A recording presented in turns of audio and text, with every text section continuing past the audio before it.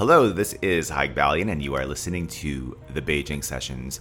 And if my voice sounds a little hoarse, it's because last night I went to Beersmith to watch Soul Shake.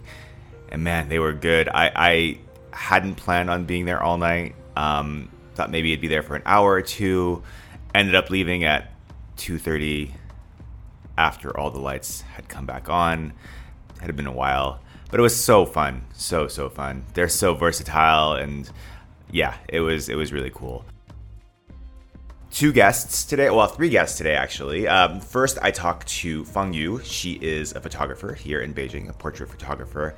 And it's interesting when you're talking to a photographer, it's such a visual medium. And we talk about her work, and we talk about her philosophy, and she was so generous with her stories. But I urge you really should go see her work, and you can do that online. I'll obviously put the links on the show notes, but we talk about a series of photographs that she's been working on for years, called Her Stories, or From Her Stories, and you can check that out at www.fromherstories.com. That's one word. And just to see her other work, her portrait work, commercial work, check out uphotography.com. That's UYU-photography.com. And then I talked to Reid and Tony Tse. Reid pretty much launched Ogilvy and Western advertising in China back in the late 70s. And Tony Tse was here in the 80s. And we talked a couple of months ago, and I've been saving this interview, and I thought this would be a really good time to publish it. I thought it was just a fascinating talk, and I'm excited to finally publish it. Here is Feng Yu. Before any interview, I'm always nervous because everybody who comes here or I talk to, I just don't know how they're going to react. I don't know their personality. I don't know. I just don't know anything about it, and it's really exciting because that's one of the things I like about it. So for me, it's like, okay, well, let's see how this is going to be. I understand totally. It's the same as taking photo of somebody. Okay, so a few years ago, you were on this YouTube YouTube series. You sent this to me. The series was called Digital Rev TV. It was a great episode, and I really enjoyed watching you work. In the episode, the host gave you this very cheap camera that you took some portraits with, and you did some street photography as well here in Beijing. But the thing that I remember the most from that episode was that when the host asked you what model your camera was, you didn't know. And I love that. And I thought it was so refreshing, and it was just so surprising to me. It was really cool because, for me, I'm very technologically aware. If you ask me what my gear is, I can tell you the model, I can tell you the year, but it's useless information. It doesn't matter. This information doesn't matter because it's a tool for me to work, and it either helps me do my job or it doesn't help me, right? And that's really all that comes of it. So this episode, 230,000 people watched it. Did you what kind of comments did you get? Let me think. I think I read a bit. I think many people talking about why this girl is kind of really remember the type of the number of the camera. And the first is I'm not a girl anymore, and second is is like is that really important or not? It's totally I just don't care. Yeah. And what I read, and some people I think they said she don't have a tattoo because and I think this is also I'm not looks cool at all. I'm just normal person. Yeah. And I don't need to pretend to be anything. And I'm just like this. I'm very happy to be myself. Yeah, I'm never looks cool. And I think that's why I think I'm cool because I just don't care. Listen, as one non-tattoo haver to another, that's fantastic. So the list of people you've taken portraits of is pretty long and it's illustrious. I think in the West we would know some of the people. I think Jackie Chan, Ai Weiwei, Michael Phelps, Stephane Marbury, Juliette Binoche.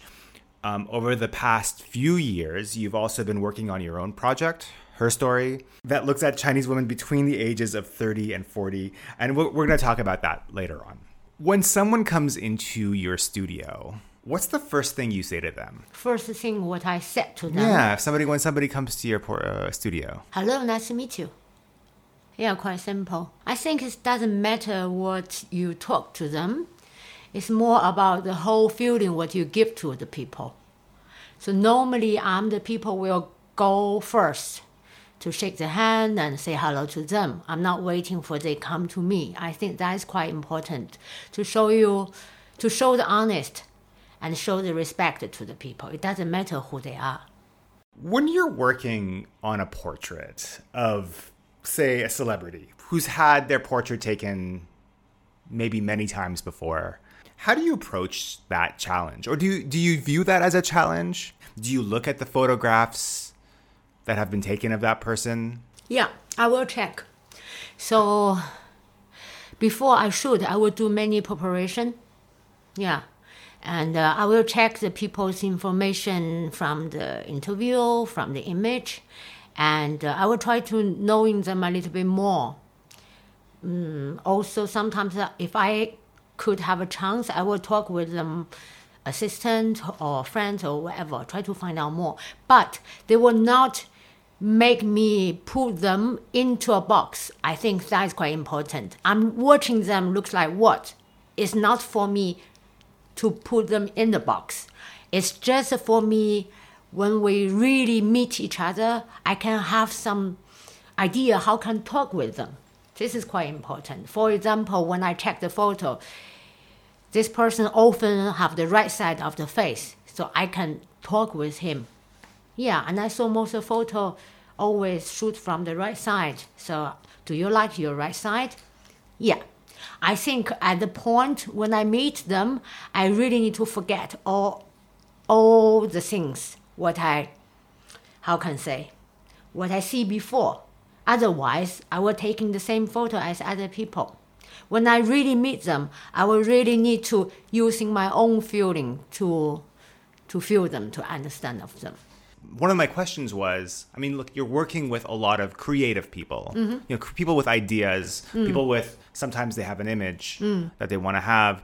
Have you ever had a situation where somebody was trying to be like, well, I don't like the way you're doing it. I want it to be something else. Yeah, of course. And let me think.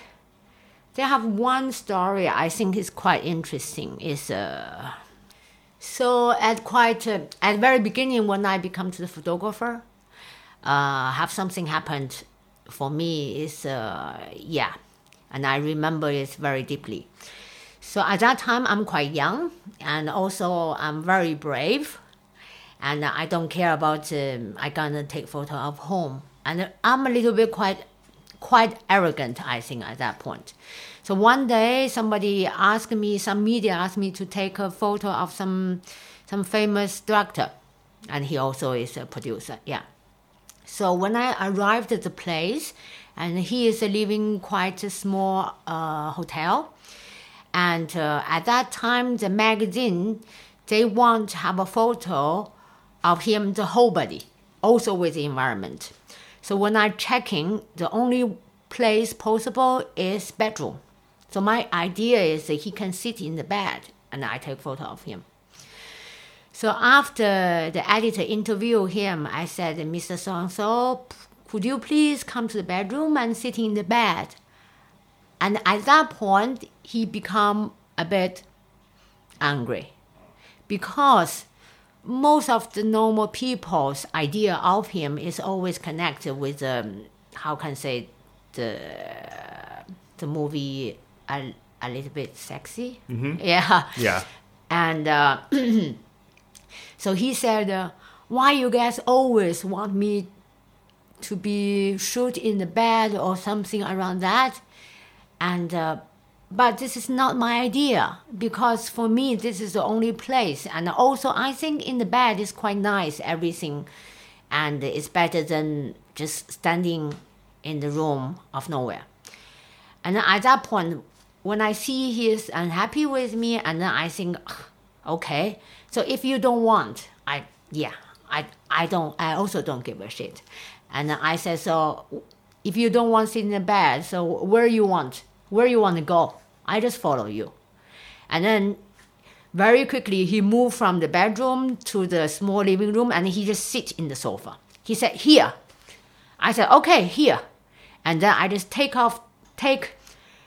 the camera and using the zoom lens, using the very wide angle, and ask my assistant just make the light on, just dong, dong, dong, to take some photo.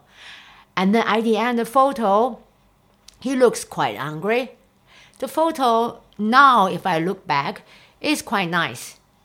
But the whole experience is not very nice.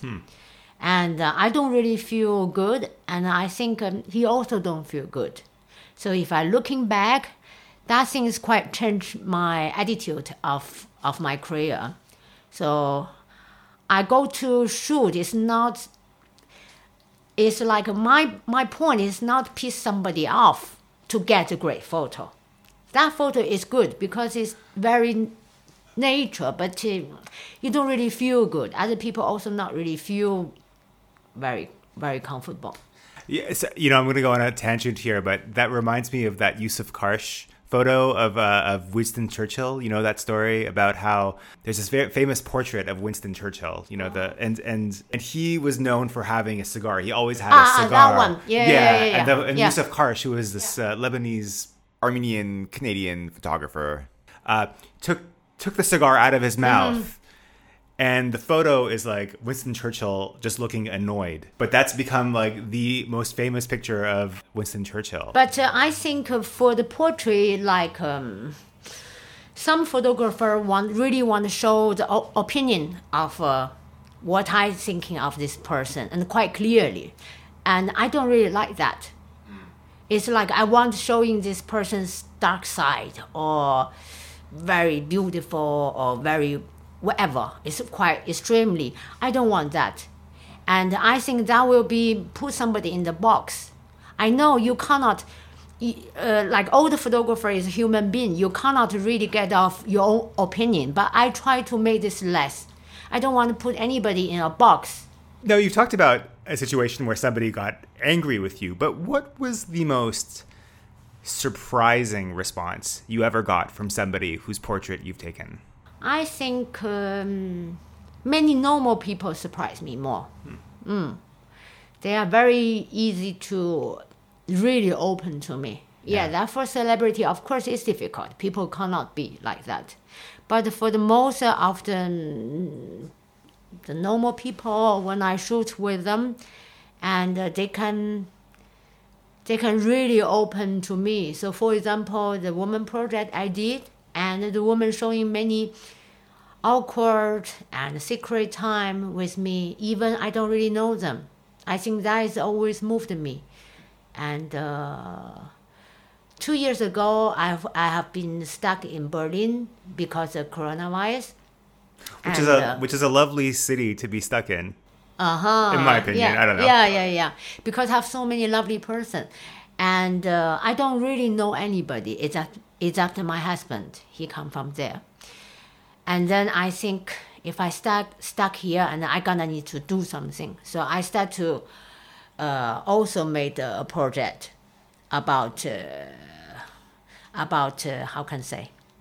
I try to knowing the person from that city, because that will make me calm. Yeah. You wrote that, and then I'm talking about her story right now, which is your personal project. You wrote that women in China between the ages of 30 and 40 are undergoing the most challenging periods of their life. Why is that? I think it's not just in China, and this group of women have the challenge. I think everywhere and every age, and it doesn't matter you're a man or woman, people in a different time, they will have the challenge. The reason why I want to talk about this is I come from that group. So I want to make my own project from my group, because I know this group more, and I can have the understand of us. The photos in the series that I saw in the PDF that you sent me, they're very intimate. And without knowing anything at all about the women that you photographed, except for what I only know what I see in the photographs about the women. There's this real diversity. Some are punkish, some are athletic.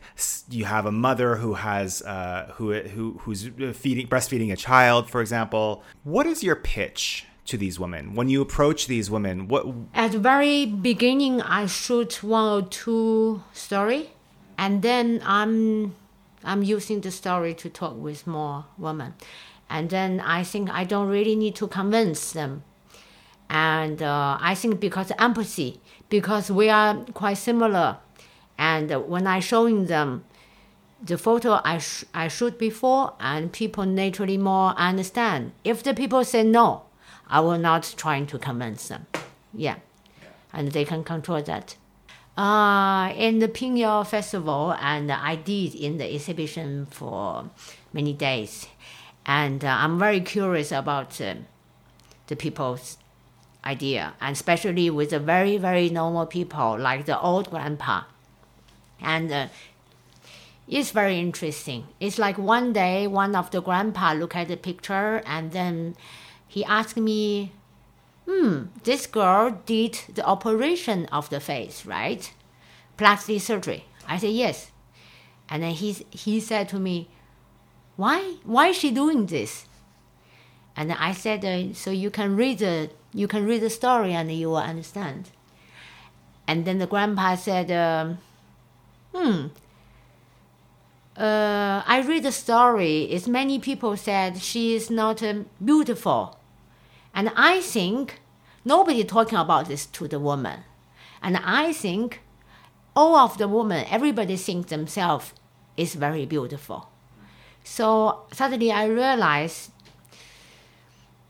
people not really knowing each other very much, because to be a woman, and I know all of my girlfriends, most of the girls, they think themselves is not so beautiful. Even sometimes they are pretend to be, say, I have a confidence, I think I'm very beautiful because blah, blah, blah. But in fact, when we talk with each other, we said, maybe here is a little bit, that is a little bit. Yeah, and the people, sometimes people not really knowing each other.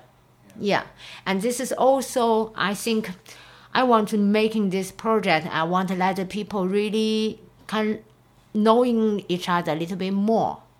So, for example, many women talking about the relationship with the father, because in the reality, they are very difficult.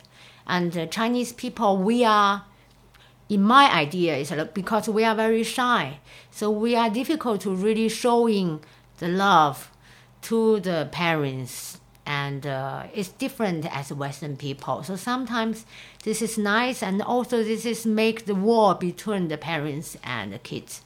And I hope my project can let some fathers see it, and they can really remember their own daughter or the son.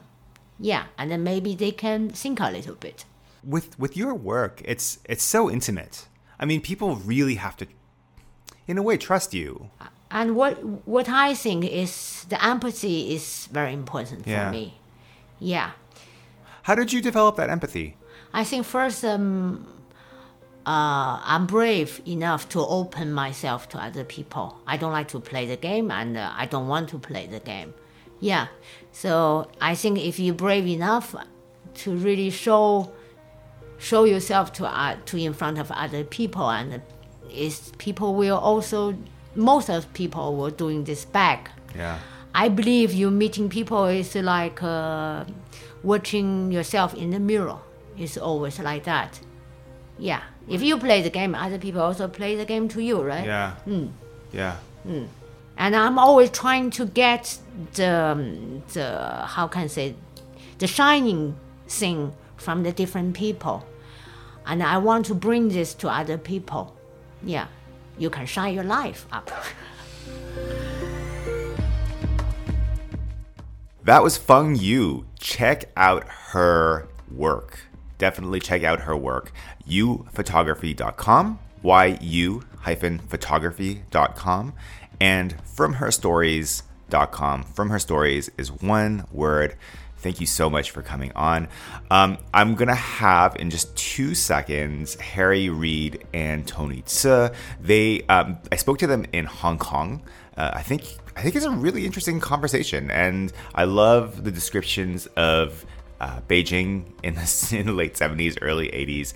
They are ad executives, pretty much started Ogilvy up here in China, and really fascinating stories about bringing advertising in a place where there just wasn't any advertising, or there hadn't been in a long time.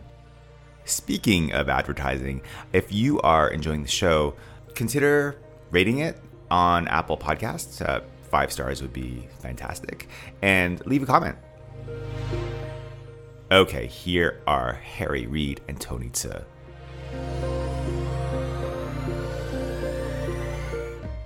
Ogilvy and Mather is a massive advertising, marketing, and public relations firm. They came to Beijing in 1979 and have been in China ever since. Now, a new book called In the Name of Redness tells the story about the firm's development in China. For the moment, it's available in Chinese only, and it's written by Ogilvy insiders. When I heard about the book, I thought, wow, this would be a fantastic topic to talk about. And so joining me from Hong Kong to talk about Ogilvy's early days in China are Harry, Reid, and Tony Tse. Harry Reid was the chairman of Ogilvy and Mather Asia Pacific and chairman of Ogilvy and Mather Greater China. Tony Tse is the professor of practice at the School of Hotel and Tourism Management at the Hong Kong Polytechnic University. And he was the first head of Ogilvy's representative office in Beijing in 1986. Harry Reid, Tony Tse, welcome to the Beijing Sessions. Harry, I'll start with you. When did Ogilvy decide to enter China? It's a good question. And in fact, I had to cast back my memory exactly what happened. And in fact, it dates back to October 1978, probably the middle of the month. I can be that precise when we began to press the button on our ambitions in China, because we were invited to give a speech at the Guangzhou Autumn Fair, and they were having a meeting, a special part of the meeting, special part on the world of advertising, because they recognized that their world was changing as well, and so they invited us to speak to them, and they had people like Beijing Advertising, Shanghai Advertising. They were all there, and that was our first major contact with really thinking about China, and also at that meeting we met some people from the CNPC, which is the Native Produce Corporation, and they said to us, we sell Chinese products all over the world, but we need a bit of help. Do you think your agency might be able to help? And we said, of course. And then after a period of time, they appointed us, and so we created advertising for this product, for Temple of Heaven balm in Russia, ran in Russia, Saudi Arabia, all sorts of countries. So those were the two aspects that kind of got us going in China way back in end of 78 into 79. So at that time, in 78, 79, what did you know about China? I knew a little bit, but I knew that I had to learn a lot more, as did a lot of other people. Yeah. In the early days, who were your clients? You weren't selling Western goods to China at the time. You were really just selling Chinese goods to the world. Isn't that right? Well, we were kind of going at both ends, right? You had to be deaf and blind not to realize that something big was happening in China. Quite a lot of our international clients were saying, "Oh, by the way, are you guys got anything going in China?" That type of thing. And then you had the CNPCs at the other end saying, "Oh, we need a bit of help in country X, Y, and Z," and because we started to do a reasonable job with CNPC, that they recommended us to other trading corporations. So we picked up 3 or 4 of them. The companies that you worked with in China, how much experience did they have working with Western companies like Ogilvy? Oh, I would say close to zero. Because I think they had distributors obviously lined up for their products all over the world, and it's probably a historical arrangements. But they kind of realized that their world was changing, and there was opportunity for that change, and they wanted somebody who might be able to guide them. And even though their advertising spending was not hugely significant, it was still very worthwhile for us to get the experience of working with a Chinese corporation, and it worked well. So you mentioned that you were selling Chinese goods in Russia and Saudi Arabia. How do you go about introducing the world to China? Tony's got an interesting story here about. Sure, Harry. Thanks. Yeah. I was trying to cast my mind back 35 years, right? And I was the first representative of Ogilvy in Beijing, and I spent 2 years there and a little bit of time in Shanghai as well. So when it cast my mind back, I think we did three important things. Of course, those were early days in advertising and marketing. The three things that came to my mind are important. One, I think during our presence and our work and working with the clients, both local clients and international clients, we paved the way for modern advertising services. When I say modern advertising services, I refer to the advertising services now we know of, practicing currently. In the old days, right, I have to introduce the concept of competition in a socialist economy. Competition, it's very foreign. It's probably not in the dictionary. Then we have to introduce the concept of branding. As a result of competition, you have to stand out with a brand. You need unique selling points, for the brand, and also the use of media as a commercial platform. In addition to being an official government communication channel, of course, the government used the media a lot, both newspaper and billboards and television.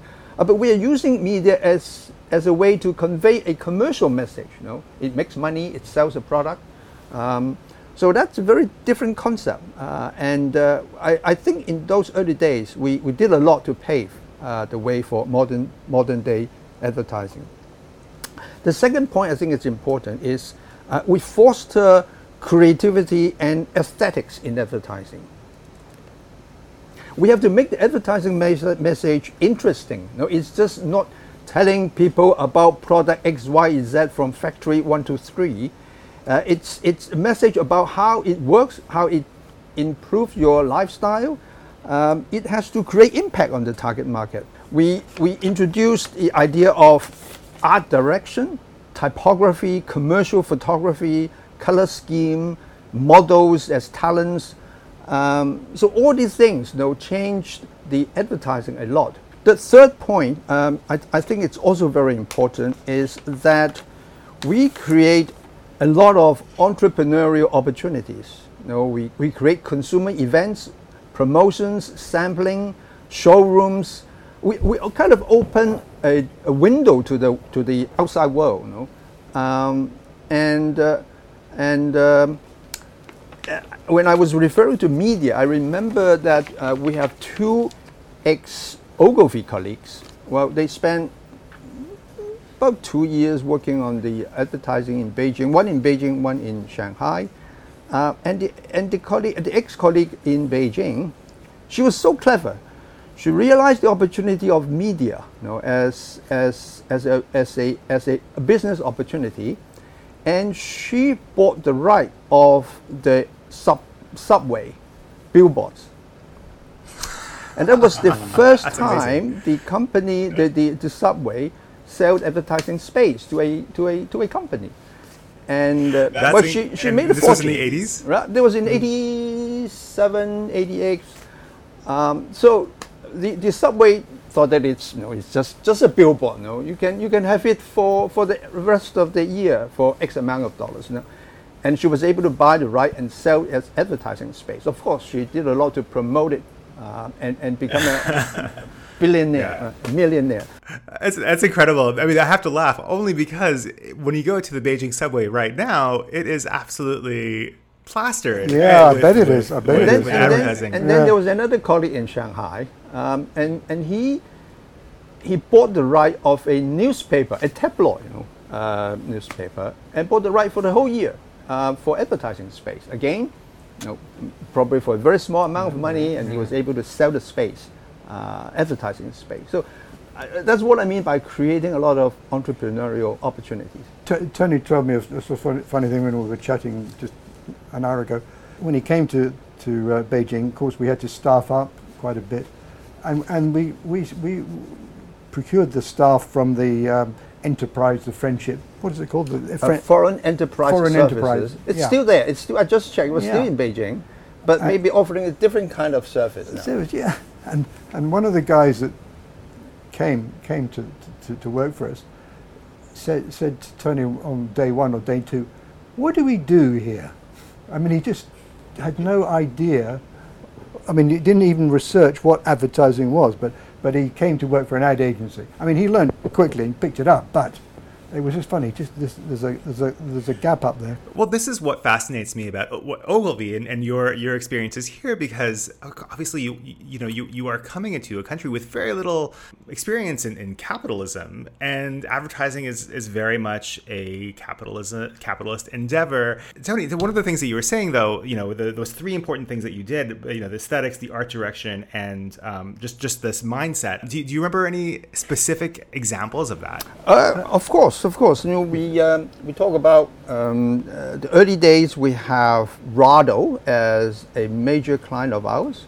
Rado is really was the first Swiss watch making an impact in China. They had the first showroom there, and they are considered as the premium brand of watch. Then we have Mercedes-Benz. They're not selling the C-Class and the S-Class. They're selling trucks. They're selling commercial vehicles. And they're selling huge vehicles. I remember they have to go to the deserts. They have to, and there is 5 engines as well, the Mercedes. And consumer goods like S.C. Johnson, Seagram, Maxwell House. Those are the brands that we do a lot of consumer promotions on the ground, sampling and showroom display and so on. How did you introduce those brands to, this? China is a large, diverse country, and there's so many different there's so many different cities. There's urban areas, there's rural areas. How did you go about introducing those Western companies to China? Maxwell House is an example. Apart from television, from newspaper and billboards, I also run promotions on the ground. So introducing it as a leisure drink with